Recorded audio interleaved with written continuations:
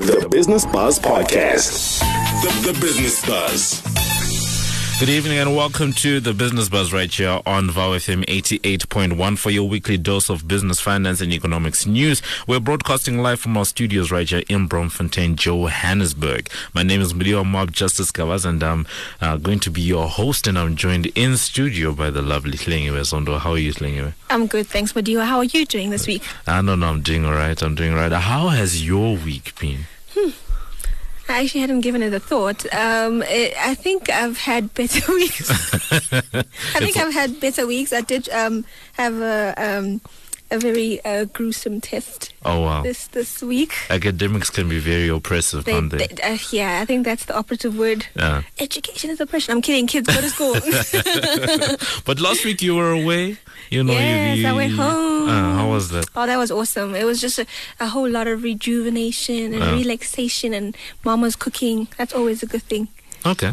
Okay. Well, this week we're going to be talking about a moving of a different kind, not really going home, but creating a new home in another country. We're going to be talking about immigration, and we have to distinguish between immigration and immigration. Immigration is when you're coming to a place. So someone moving to South Africa is immigrating to South Africa. And that has a double M. Yes. So that's IMM, like what Hlengiwe was saying. And then immigration is when you're moving out. Like the birds. Yeah, so that's when you're moving out. So we're going to be talking about moving out of South Africa. What are the cost implications for that? What are some of the things you need to be taking into consideration? And we're going to be having an immigration agent talking to us about moving abroad, together with a financial migration agent telling us what it means to migrate financially from South Africa. And we're going to be hearing from some of our listeners, South Africans that have made the move overseas. We're actually going to start now. We have Alex, who told us a little bit about their moving experience, but I think this one was more educational. Here's what they had to say. My name is Alex. I'm from Johannesburg, now living in Berlin. I didn't decide to immigrate exactly. I kind of just came here to do my master's and then ended up liking it enough that I wanted to stay. Financially, it was a lot easier than it seemed when I was in South Africa. The cost of living is actually quite comparable and reasonable. The main challenge actually just comes from the initial move. You need quite a bit more money than you would expect. Finding a place to live is not easy and takes some time. So you're going to spend a lot of money on temporary accommodation, which is naturally more expensive than somewhere long term. You're also starting mostly from scratch and end up having to buy a lot of little unexpected things, and that adds up very quickly. Lastly, even though it's not as hard as it seems, it's still a lot of work and effort. Europe especially has a lot of paperwork and bureaucracy to wade through. But most of all, in the beginning, it's extremely lonely. It's hard to make meaningful friends, both from a Northern European cultural perspective, but also because the point in your life where you're financially able to immigrate is also the point where social circles are, for the most part, solidified, and it's extremely difficult to work your way to being fully accepted, even in the most welcoming circles. So that's Alex telling us a little bit about his experience moving to Berlin. As you heard from there, a lot of financial implications, but off air, all of us were like, no, when it came to the feelings of being lonely a bit. But you can understand different society, different especially culture. Also when you think, Germany is like a whole new language. So there's also that dynamic. I mean, and also that added dynamic of having solidified relationships by the time you get to your adulthood, like he says. Yeah. So that's how our show is going to be looking like. But definitely make sure you keep in touch with us on social media and let us know if you've had this experience. Are you a South African living? Have you actually lived in another country? I think that's the first thing. And would you want to live in another country? On social media, Hlengiwe, how can people get in touch with us? So you can find and follow us on Voice of Wits FM 88.1, and you can also find us on the following social media platforms: Facebook, VOW FM, Voice of Wits, and Wits Radio Academy. On Twitter, we are at VowFM, and our hashtag is #BusinessBuzz. On WhatsApp, it's 084-078-4912. You can also stream us live on www.vowfm.co.za, and you can catch our podcasts if you missed the show on www.wits.journalism.co.za/business. So yeah, that's how we're going. That's how you can keep in touch with us. Otherwise, on the other side of this, we're getting into our business wrap. That's a part of the show. We give you a roundup of the week's top trending business and economics news, and then Hlengiwe will be giving us our Buffalo Index. Keep it locked. This is the Business Buzz. The Business Buzz. We are talking immigration today on the Business Buzz, but before we get into all of that, it's time for us to give you the week's top trending business and economics news with our business wrap. On the line, we're joined by our financial expert. We have Zanele Kunene from BDO Wealth Advisors. How are you, Zanele? I'm good. How are you? No, we're doing all right. As we begin today, I understand that there have been a lot of different numbers and figures and whatnot that have come out. What's going on in the markets, in the economy, everything? All right, so once you start with the markets, let's start there. It's always good to start with something Trump said. So Trump announced this week that he will be releasing the new levies on Chinese exports, where he will be placing adding about 25% tariff on a further 220 billion of Chinese exports. And this makes investors really, really worried, because this means if he's going to be putting more tariffs on them, it's like more tariffs on China, then it's like, ooh, who do we invest in? And that just puts a trade war, and that affects all the other emerging markets and just the globe at much. So South Africa would be quite affected by that. So investors are pulling out of emerging markets and running into safe havens. And also, in terms of South Africa, investors are also quite shaky because of the land expropriation without compensation deal or bill that have been proposed. So a lot of investors are quite shaky about that. But in terms of data that has been released, the retail figures also came up this week as well. So the data shows that the retail figures increased in July by about 1.3%. But this does not mean from June to July we increased. It's from July 2018 and July 2017 compared together. So we increased by 1.3%. And that's really good, because an increase is an indicator that the economic activity is picking up. Despite the data, the sour data that we heard of last week, that we are in a technical recession and the economy is not doing so well. So this data really does put some confidence back in each and every one of us that the economy is going to pick up and it will recover. A lot of retailers have been battling to lift earnings, and we see this as well as a consumer, because as a consumer we've been spending less money, because of increased transport costs, household debt has increased, poor economic activity, even the VAT increase also affected us, because I remember buying a shirt and the tag was, I think it was about 200 Rand, and someone scratched that off and they put like 220 Rand and they wrote the VAT. I was like, that's unbelievable. Unbelievable. Is it worth it? Is it worth it? Is that shirt worth it? No, it wasn't. So we were spending less. So retailers and businesses were quite affected by the poor economic growth.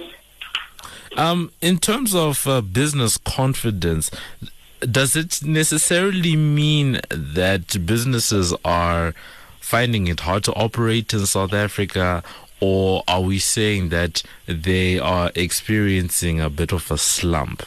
Like, what does that actually mean for us? Well, the business confidence figures, they show how they illustrate, or they show how businesses are experiencing the current environment. So how are they experiencing South African economic activity at that point in time? So in July, it was about 94.7, and now in August, it is at 90.5. So it shows that businesses aren't quite confident in expanding. Their experience of the South African economy is quite poor because to look at it, we aren't spending, we aren't growing. There are a lot of things that are limiting or restricting South Africa right now. So that's what the business confidence shows. And the decline was mostly due to merchandise export volumes were quite low, and also the weaker rand and higher inflation. And if I could just touch on the weaker rand quick. The rand right now is at about 14 rand 78 cents. Last week we were almost reaching 16 rand because of the technical recession data that was released. So we are quite firmer than we were last week, so that's quite good. Thumbs up. In terms of inflation, we are at about 5.1% right now, and that's still okay because we are still within the 3 to 6% bracket.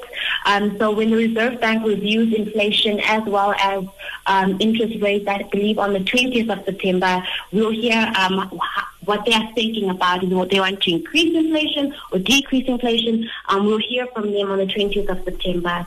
But overall, businesses are just looking for South Africa to grow, the economy just to do well, and that's how they can expand, and that's how we become a happy, good nation.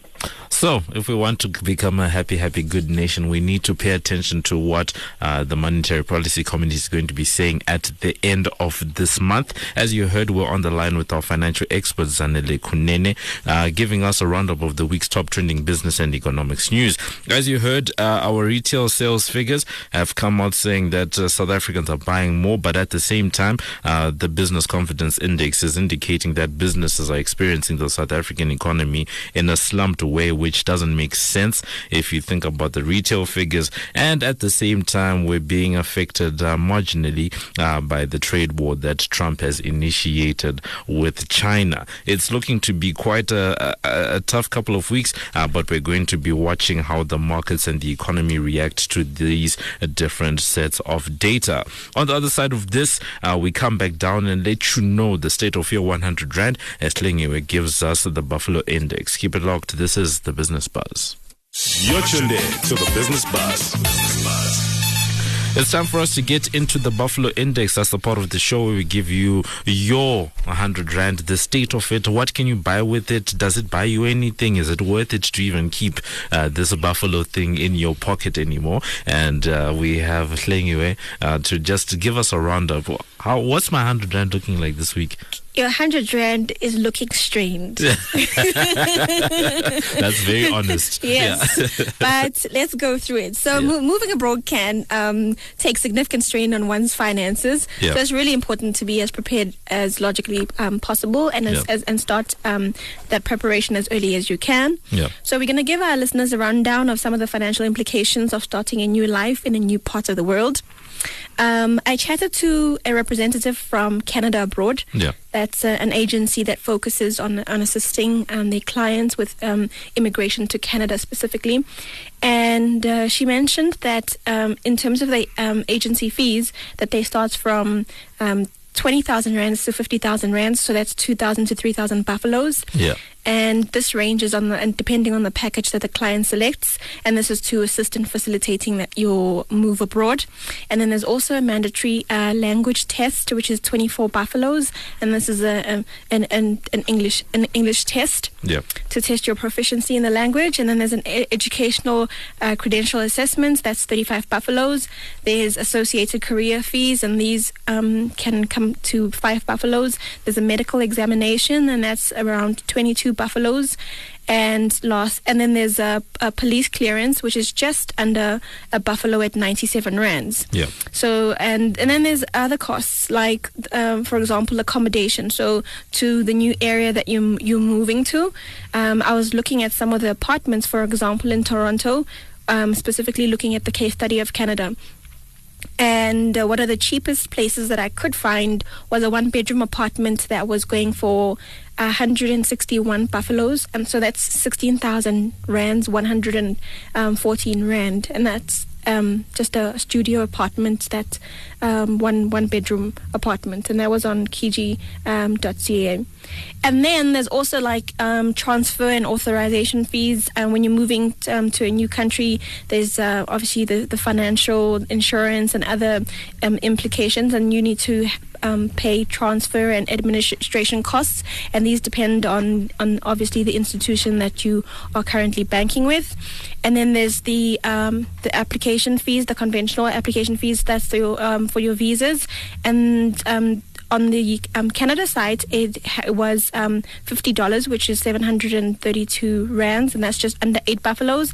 And then there's the service charge of the application handling, which was just under 4 buffaloes. And then there's also the actual flight cost, and I was looking at SAA, trying to support our ailing, trying to support National Service, ailing National Service, and and that came to 351 buffaloes, which is 35,000 rands for a one-way on economy. So that's kind of steep. And then there's just other miscellaneous costs that you would obviously need to look at depending on whether you're traveling alone or you're traveling with your entire family, ranging from medical to entertainment and like appliances and furniture and all those things that that one of our guests has already touched on. Yeah. Yes, so that is really just the state of your 100 Rand today. Okay, cool. I'm not going to, ask you right now which one you're going to get into. I would say out of everything that you spoke about, what shook you the most in terms of the costs? It was the apartments, the one-bedroom apartments for 16,000 Rand. Yeah. But I guess maybe for people living in Cape Town, that might not be too much of a shock. But for people in Joburg... Yeah.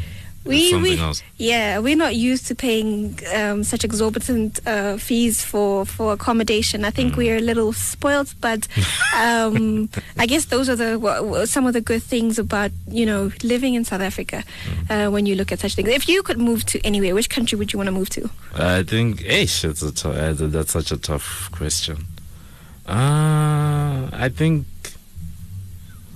the UK or Canada. Okay. I used to like the States, but the States at the moment it's kind of looking shaky. It's a bit shaky. Those people are going through the most at the moment, so it's not for me. Awesome. It's not for me. Anyway, on the other side of this, we're getting into our main topic. Earlier on, we spoke about, you heard Ling, you were mentioning Canada Abroad. We actually have Deanne Akers-Lanes, who is from Canada Abroad, who's going to be telling us about what life is like if you want to move to a place like Canada, but that will be on the other side of this. This is the Business Buzz. Mob Justice on the Business Buzz. Today we are talking immigration, and immigration, if you heard at the start of the show, we're talking about moving outside of South Africa. What are some of the things that you need to know? What is it all about? On social media, you can find us. We are VOW FM or Voice of Wits, and you can find our own Facebook page. We have the Wits Radio Academy Facebook page, and then on Twitter, we're at VOW FM, and then our hashtag is #BusinessBuzz. But before we get into the main discussion, because we're about to talk to Deanne Akers-Lanes from Canada Abroad, we have a clip from Stuart telling us about his experience. Hi, my name's Stuart, and I immigrated from South Africa to Germany in July of 2017, so it's been just over a year. I emigrated because I wanted to be closer to my girlfriend, and I felt like my career had stagnated in South Africa, and if I was going to continue to develop professionally, I was becoming too specialized to be anything other than an academic. So hence, I started looking abroad. The main challenge for me emigrating was the financial challenge. Relocating across continents is obviously somewhat expensive. So I had a stable job at the time in South Africa, which put me in the fortunate position where I could be selective about the timing of my move and make financially wiser decisions. I looked at website blogs of people documenting their experiences moving to the country I was moving to, and proof-checked that what they were telling me was actually true. Being informed meant I had no costly surprises awaiting me over the move. I then shopped around for when would be the cheapest time of the year to fly and save money there. I also spent a lot of time looking at what would be the best way to ship the assets I did want to take with me overseas. In the end, I spent around 8,000 Rand to ship 240 kilograms worth of boxes from Durban to the south of Germany.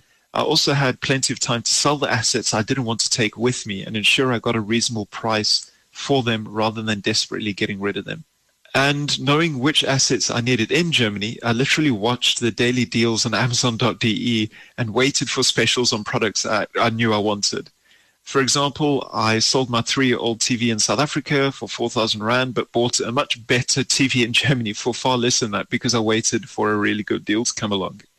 So one thing I found many expats have overlooked, though, is the cost of integrating. I moved to a country where I didn't know the language. I didn't speak German. So I took language lessons to make sure I was able to actually integrate into the society I was living in. I tried using free apps, then paid apps, but I found that none of those language apps quite worked for me, and I found what did work best for me was day classes. So that cost was about 3,000 Rand a month, going on a year now where I'm actually at a level I consider I'm somewhat fluent and I don't necessarily need the lessons. It's not a massive necessity, but I think it is very, very much worthwhile, and that's the only thing I'd give a heads up on. Knowing the language obviously allows you access to the society, allows you to integrate, feel a lot more at home and a lot more comfortable with the surroundings, and also gives you much better access to jobs in your local vicinity. In the end, given that I had time to sort myself out, it didn't need to be any more expensive than a visa and a flight, but I took the option of having a more comfortable transition and enjoying the move more.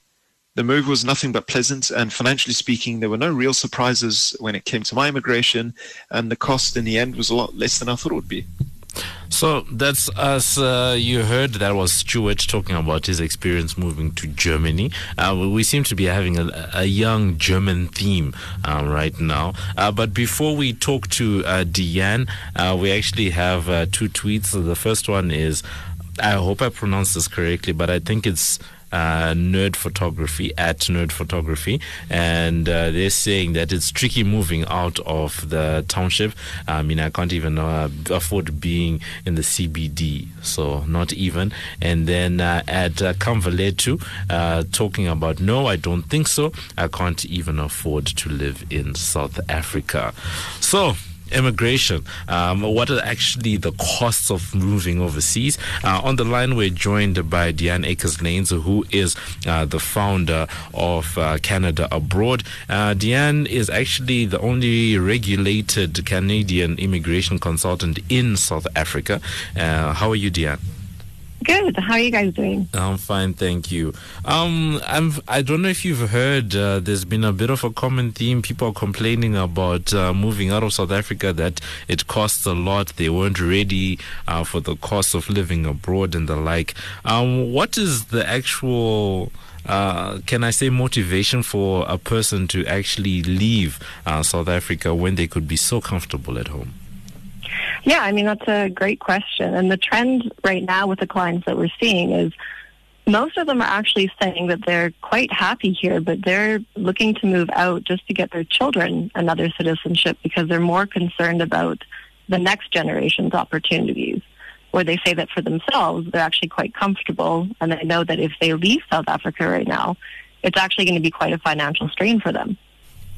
And then in terms of that, why has Canada actually proven to be such a popular destination for South Africans to actually move to? Because doing research, we actually came up with a couple of areas in the world that seem to be popular. The Australia-New Zealand region on the one end of the globe, and then Canada on the other side of the globe. Why is Canada so popular at the moment? Well, I mean, number one, it's still relatively easy to get into Canada without a job offer, which is usually most people's difficulty is finding that offer before they go. Recently, Australia has made some changes to their program, and they usually are the most popular for South Africans. So with those changes, people that were previously eligible to immigrate to Australia are no longer able to go that route. So they're now looking at Canada. And Canada is still taking over 120,000 new immigrants every year. And it's quite an accepting culture of immigrants as opposed to, say, maybe the United States. So it's very appealing for South Africans. And as an English-speaking country, as opposed to maybe some of the European countries, it's much easier for them to adapt and start working and kids to go into school right away. So it's a lot easier to integrate into Canada. And then the thing that you then wonder about is, despite the fact that a place like Canada or places like Australia are so open to immigrants coming in from other parts of the world, what is the mood of South Africans then? Are there a lot of South Africans that are considering moving abroad, or is it still a niche sort of market? It's actually, I would say, been increasing at least 10% over the last 5 years. So a lot of people are a lot more interested than previously. And we found that it's a lot more of the younger generation right now that have graduated university and they maybe have a year or two of work experience under their belt. And they either find that maybe they're not progressing here or there's not enough job opportunities. So they're actually looking to go over just from the employment perspective. And then you are the founder of Canada Abroad. It's an agency that helps people to actually make that move. So what are some of the things that, let's say perhaps I say that I want to move to Halifax, for example, and I think it's going to be the greatest thing, and I engage your services. What are some of the things that you're going to help me out with? What is some of the advice that you tend to help clients with? What are some of the pieces of advice that you have already lined up for people going overseas? Yeah, I mean, obviously we start with if they are eligible to make the move, because unfortunately some people might start with the process from things that they've read online. They're paying, thousands of rand to do language tests and education assessments, and maybe they're not even eligible to immigrate. So that's always the first thing that we go over, just to make sure that they are aware of the process. And then we do explain, the different parts of Canada. Depending on who you are as a person, it's a very large country. So weather is going to be different. The types of people are going to be different. Employment opportunities, culture, language. Canada is French and English, but most of the country, if you speak English, you're fine. So it's only a small, percentage of the area of Canada that you need to know French. So depending on where they're looking to move, we go over those things. And the one thing that I've found lately is most people always come and say, I want to move to Vancouver or Toronto, because it's the only two places they've ever heard of, to be honest. And with those two areas right now, the housing cost is double the rest of the country. So we do sort of point this out to South Africans. If you're going over with rand, you're usually better to start outside of those areas just from a housing cost perspective. And then also weather. Obviously, everyone expects that it's going to be winter year-round. Some winters are longer than others. But most people, they also say, I want to go to Vancouver because it's warmer. Well, yes, in the winter it does get less snow than the rest of the country, but it's about 180 days of rain a year, which most South Africans are definitely not used to. So there's a lot of things that South Africans need to think about before moving over there. Little things are very hard to adapt in the first year. Obviously, I immigrated to South Africa, and I've gone through that process. So I always tell people the first year that you immigrate to another country is the most difficult. Just getting used to the little things, the cultures, the sayings. I mean, going to the grocery store and things are going to be different brands, different names. There's a lot of little things to think about, not just the big things. So from your experience, actually, I like the fact that you've brought the fact that you actually did a move of your own from Canada to South Africa. Which do you think is an easier process for a person to move to South Africa, or for a person to move from South Africa? Personally, I think it's going to be a bit easier for someone to move from South Africa to Canada. I just found when I came here, obviously, one thing is always going to be driving on the other side of the road. That's the main thing people are always concerned about. But look, I've been here 7 years. I love the country, obviously. But sometimes things are just more efficient in Canada. If you're going to our Department of Home Affairs, you're in and out maybe in 10 minutes, where anyone who's been to Home Affairs lately getting an ID book knows you might be there from 5 in the morning till the end of the day. So little things like that, or I find more efficient in Canada, and it's easier to adapt that way because you're not struggling on arrival to get documents sorted out. But I also find, the people in both countries are very friendly and welcoming, so that is a huge thing as well. Employment, we know what the unemployment rate is here. It might be I'm going to say based on what I've seen with clients, it's easier for someone going to Canada to find employment quicker than someone coming to South Africa. And then in terms of that, I like the fact that you've brought in the work aspect as well. For our young listeners that are in university at the moment, if someone has already sort of set in their mind that straight out of university, I want to make that move, what are some of the things that they can already start doing so that they can orient themselves to be better placed? You spoke about eligibility earlier on. So how can they be putting those things in place now so that when it's time to make the move, it will be a smoother process? Yeah, I mean, the programs that exist right now for Canada, typically any graduate from university, they need at least 1 year of full-time paid work experience anywhere in the world, but usually you're going to have it locally. And once you've got the 1 year of experience, then you're eligible for the immigration programs. So it's, focus on finishing your qualification. It is a point system for Canada right now, so people who do have an honors are going to be ranked quite a bit higher than those that just have a bachelor's. And the difference between an honors and a master's is not as substantial. So if you are deciding, maybe I want to do that honors, in terms of immigrating, it can be very useful. But you'll typically find you're going to need at least 1 year of work experience before you can start the process. So in terms of, what they can start doing in the meantime is just making sure that you're preparing mentally and saving. Because I know that you guys were focused on the cost perspective. There's obviously the cost of, the process and the visas. But what Canada does is for any applicant, they actually say, we want to see that you have a certain amount of money in your bank account. It's not to be used for the process, but we want to know that you have it available so when you arrive in Canada, you can actually support yourself for the first few months while you're looking around and finding employment. So for the single individual, they need to show they have at least 130,000 Rand in their bank account, and that can take quite a while to accumulate. That's actually quite a bit of a cost. So that was us. We were talking to Deanne Akers-Lanes, who is the founder of Canada Abroad. They are an immigration consultancy that's for Canada. Deanne is the only regulated Canadian immigration consultant in South Africa. I've actually been to Canada personally. It's a beautiful country. And one of the biggest things I can definitely say in comparison, because I made the move to South Africa, is that in terms of home affairs, I can attest to what she was talking about. Getting a visa to go to Canada took less than a week, but getting the visa that I'm on at the moment took me more than a year. So the differences are quite stark. But we'll be talking about a different kind of immigration on the other side of this. We're talking about financial immigration on the other side of this. Keep it locked. This is The Business Buzz. The Business Buzz. Welcome back to the show. You have caught us just in time to chat, so you can listen to the other side of immigration, as Madiwa has mentioned, financial immigration.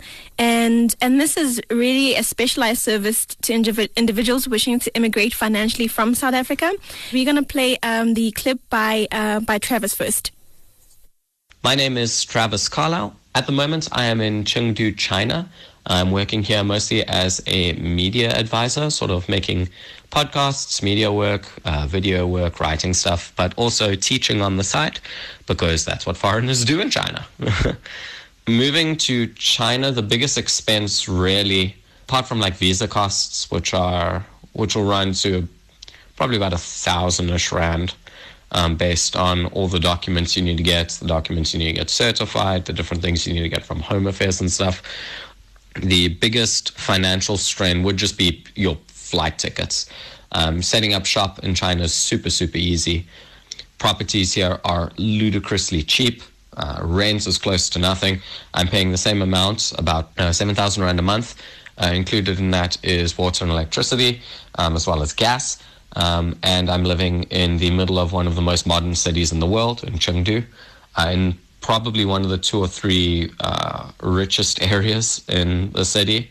It's extremely to do, and it's like, 7 grand a month for a 3-bedroom apartment with an office, 2 bathrooms, 2 showers. But then in comparison, I was paying the same amount for a 1-bedroom one-room place in Joburg. So financially, they're worlds apart in terms of what you get for what you pay for. I was lucky in the fact that I have a lot of friends who were already working here in Chengdu, who I went to university with.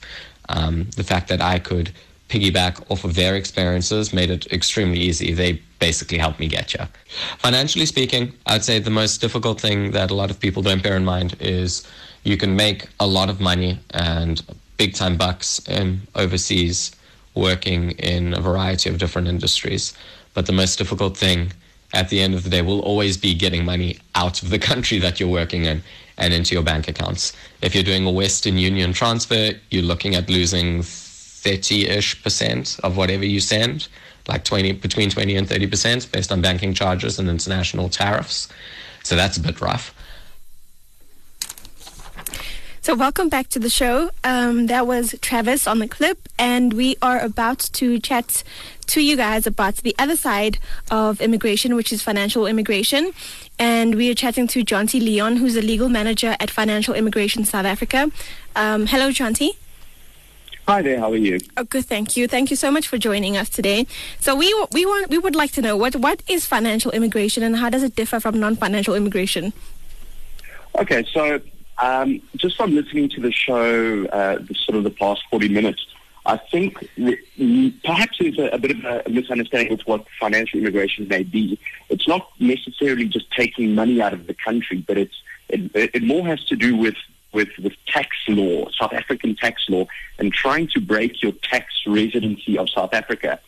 And I think the main point of it is that we've got tax law in South Africa that has recently been amended to say that if you are working abroad, a South African working abroad, you could potentially have to pay tax on that money abroad in South Africa. So by financially immigrating, you break your tax residency. It has nothing to do with your citizenship or your birthright or constitutional right to be a South African, but rather your tax residency so that you don't have to pay any tax in South Africa on that foreign income that's earned. So you would now only be paying tax in the country that you're moving to? Well, exactly. And I mean, that's what it really should be. Instead of paying tax to South Africa on that income you're earning abroad, even though you're not living there. Okay, so that changes things quite a bit. In terms of a young person who's now looking to immigrate and wants to plan financially, like how would that affect them? Okay, so generally the law has been made in such a way that for young South Africans, you've just finished university and you're deciding to go to the UK or wherever it may be. Often you get a good salary comparable to South Africa, but it's not generally over R1 million. And right now, in terms of our tax law, there's an exemption, and the exemption exempts all of your income, all of your foreign income from tax in South Africa, as long as you meet certain requirements. The changes from 1 March 2020, the amendment to the law, where there's now a cap on that of R1 million. So if you earn more than R1 million, and that's taking into consideration not just your salary, but some places are paying for, if you've got kids, for instance, their schooling, for your rent, for certain countries you need security, all thrown into the package. And if you earn above R1 million, you can be taxed as high as 45% of that money in South Africa. So for those people that are generally students or young South Africans, they don't need to really worry about that because they still fall below that R1 million threshold, and then the tax law doesn't really affect them as long as they make sure that they meet those requirements. Otherwise, you end up paying tax in South Africa on that foreign income, which is very unfortunate. And that R1 million can only be in earnings. It can't be in terms of, for example, like assets that are owned. It has to be earnings. Yeah, so you can have, property all over the world or shares or whatever it may be, and that's absolutely fine. In terms of this exemption, that R1 million, we're looking specifically at your remuneration, at what you're earning abroad. Or at least SARS is looking at that, and they are very hungry to try and tax you. And in terms of tax implications, which countries actually have the least tax requirements? So if we look at the UAE, you're seeing, almost zero tax being levied there. And South Africans going there getting paid fantastic salaries because they're often looking for very skilled labor. So these massive salaries, and they're getting taxed almost nothing. I mean, the cost of living over there is very high, but getting taxed almost nothing. And that means, once 1 March 2020 comes and the law actually becomes effective, they're going to be paying all of that tax in South Africa on that foreign income because they're not paying any tax there. Jonty Mudiwa here. I just wanted to check in terms of some of these tax laws and the like. How do you help people not to conflate your tax citizenship and the taxes and all of that stuff versus the stigma around offshore accounts and hiding your money and all of that embezzlement stuff that we are used to hearing about? Yeah. It's a complicated one because, of course, just, the thought of an offshore account, let's say the Cayman Islands, people automatically think you're trying to evade tax, which is obviously illegal. But what isn't illegal is avoiding tax. Avoiding tax is 100% legal as long as you go along the legal routes. And that's what financial immigration does. You can have all of the offshore accounts that you like, but you just got to understand that very possibly you could be taxed on it. And yes, if you're doing it perhaps in a legal way or even a legal way, you need to know that it's not a case of if, but when. We've got something called the Common Reporting Standards now. And with that, banking institutions and tax revenue institutions around the world have now agreed to share information with each other. And that means if you've got a hidden account in wherever, in the Cayman Islands, if that country has agreed to the Common Reporting Standards, they will now start feeding that information to SARS. So you think you're safe by hiding it there, but actually you're not. It's all being shared, and then you decide, let me do my tax return in South Africa for this year, and I'll declare, certain things, and I'll leave out that because no one knows about that. Problem with doing that is maybe you're not caught out this year or the next year or for the next 5 years. But when you are caught out, the penalties will be massive, and if it's evasion, the chances are prison. My last question just has to do with something that one of our listeners, Travis, said just before we spoke to you. He was talking about how hard it was and the cost of actually moving money from another country back to South Africa. So I can only imagine that if a person is being made to pay, let's say you're working in the UAE and you're earning more than R1 million, when you then are forced to pay SARS that money over, you're gonna be paying the tax portion plus whatever exchange control amount you're gonna pay to move the money from the UAE to South Africa anyway. Am I understanding that situation right? Absolutely, and that's the scary thing, especially for students or young South Africans. Last year, the amendment to the law, they first said we're going to scrap the exemption altogether, and that means from the first rand that you made outside South Africa, it was taxable in South Africa. Then there was a fight in Parliament to get that change, and now we've got the R1 million exemption at least. But the point is, we've got this South African tax on your foreign income, and then you've got all these fees around just transferring money back. And so many South Africans do that because they've got their family back here. And often there is a lot of financial support from these South Africans abroad to their family in South Africa. And now they're having to deal with tax and banking fees. So my suggestion would be to not look along the standard channels of making payments from abroad to South Africa in terms of using a bank account, but perhaps looking at something like PayPal, where the fees would generally be a lot lower and it's a lot easier to transfer. Because when Travis was speaking about 30% of that money being transferred, that's absolutely crazy. How is anyone supposed to survive being taxed and having to pay fees like that?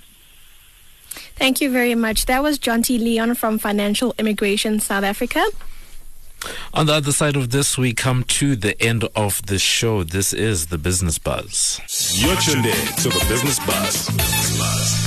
This is the Business Buzz. We are talking immigration. We've actually heard from a number of people. We heard from Deanne, who is from Canada Abroad. We just spoke to Jonty, who is from Financial Immigration. And we've been listening to some of our listeners and South Africans that have moved abroad, giving us some of their experiences. And the last one we have is Palesa just telling us about her experience. My name is Palesa Mashiko, and I'm from Johannesburg, South Africa. I am currently pursuing a 2-year master's at Erasmus University in the Netherlands. Deciding to pursue my master's abroad was not an easy decision to make from a financial standpoint. Without financial assistance in the form of a scholarship or a company acting as your sponsor, it's virtually impossible to look at programs and study abroad because it is so expensive. I knew that after my bachelor's that I wanted to pursue a graduate program abroad and that it would require a lot of budgeting and a lot of saving. So I did a lot of research into various scholarship programs, and I also started saving a lot of money. This was not an easy task, and this is something that has been in the works for nearly about 4 years.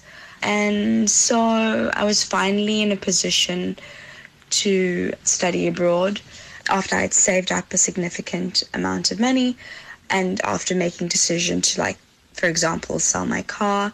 And with a little bit of assistance from family, I was able to put the money together and send this whole lump sum over to the university. I was also very lucky that even though I had missed most of the scholarship deadlines, the university took off a significant amount from my tuition. Even though it was really challenging and difficult, I managed to get all the money together.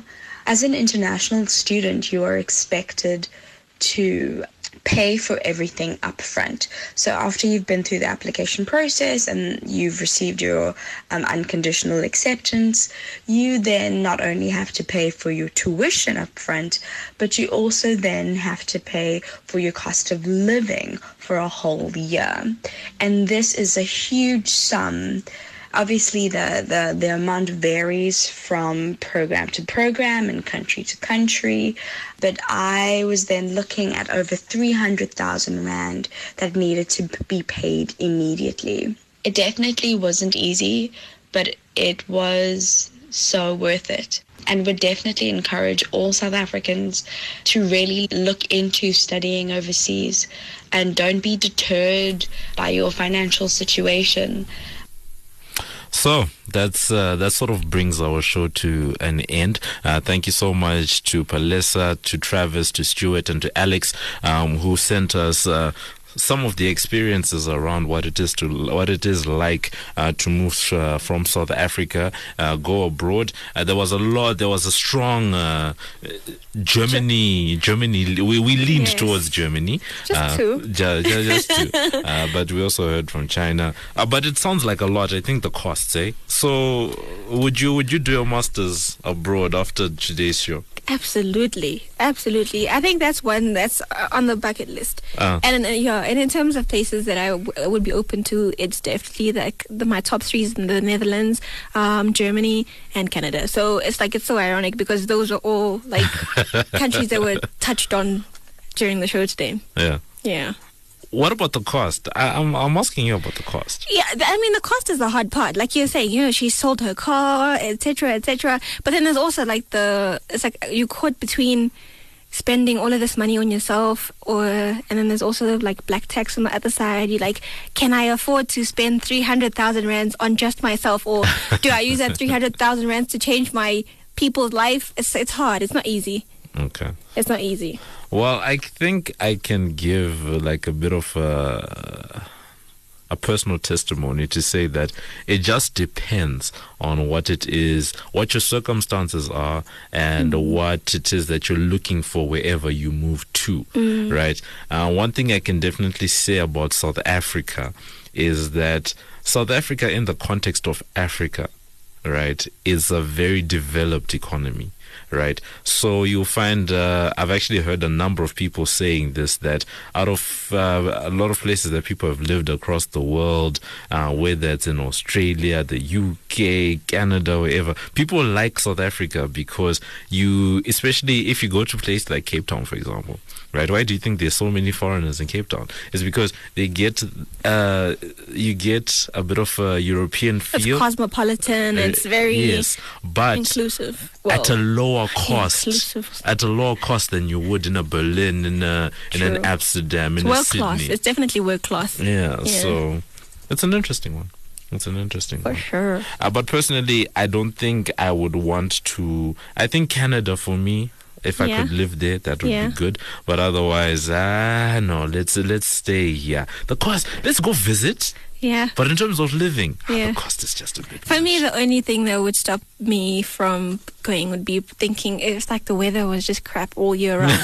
But then other than that, no, I'm definitely an adventurous spirit. Okay, cool. So in terms of social media, how can people continue talking to us about this issue? Yes, on Facebook, they can catch us at VowFM, Voice of Wits, and Wits Radio Academy. On Twitter, it's at VowFM, our hashtag Business Buzz. WhatsApp line is 084-078-4912, and they can also stream us live at www.vowfm.co.za, and they can also find our podcasts on www.witsjournalism.co.za/business. So with that, we've come to the end of tonight's show. Thank you so much to our amazing team, our executive producer, Elna Schutz, our producer, Welcome Lishiva, together with our technical producer, that's Kotluano Serame. Don't miss the Business Buzz, same time, same place next week for more insight into the world of business.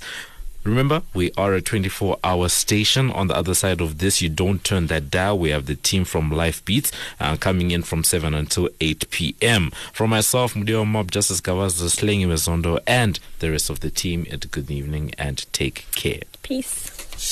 Mob Justice on the Business Buzz. Listen to the Business Buzz every Thursday from 6 to 7 p.m. Only on VowFM. The Business Buzz Podcast.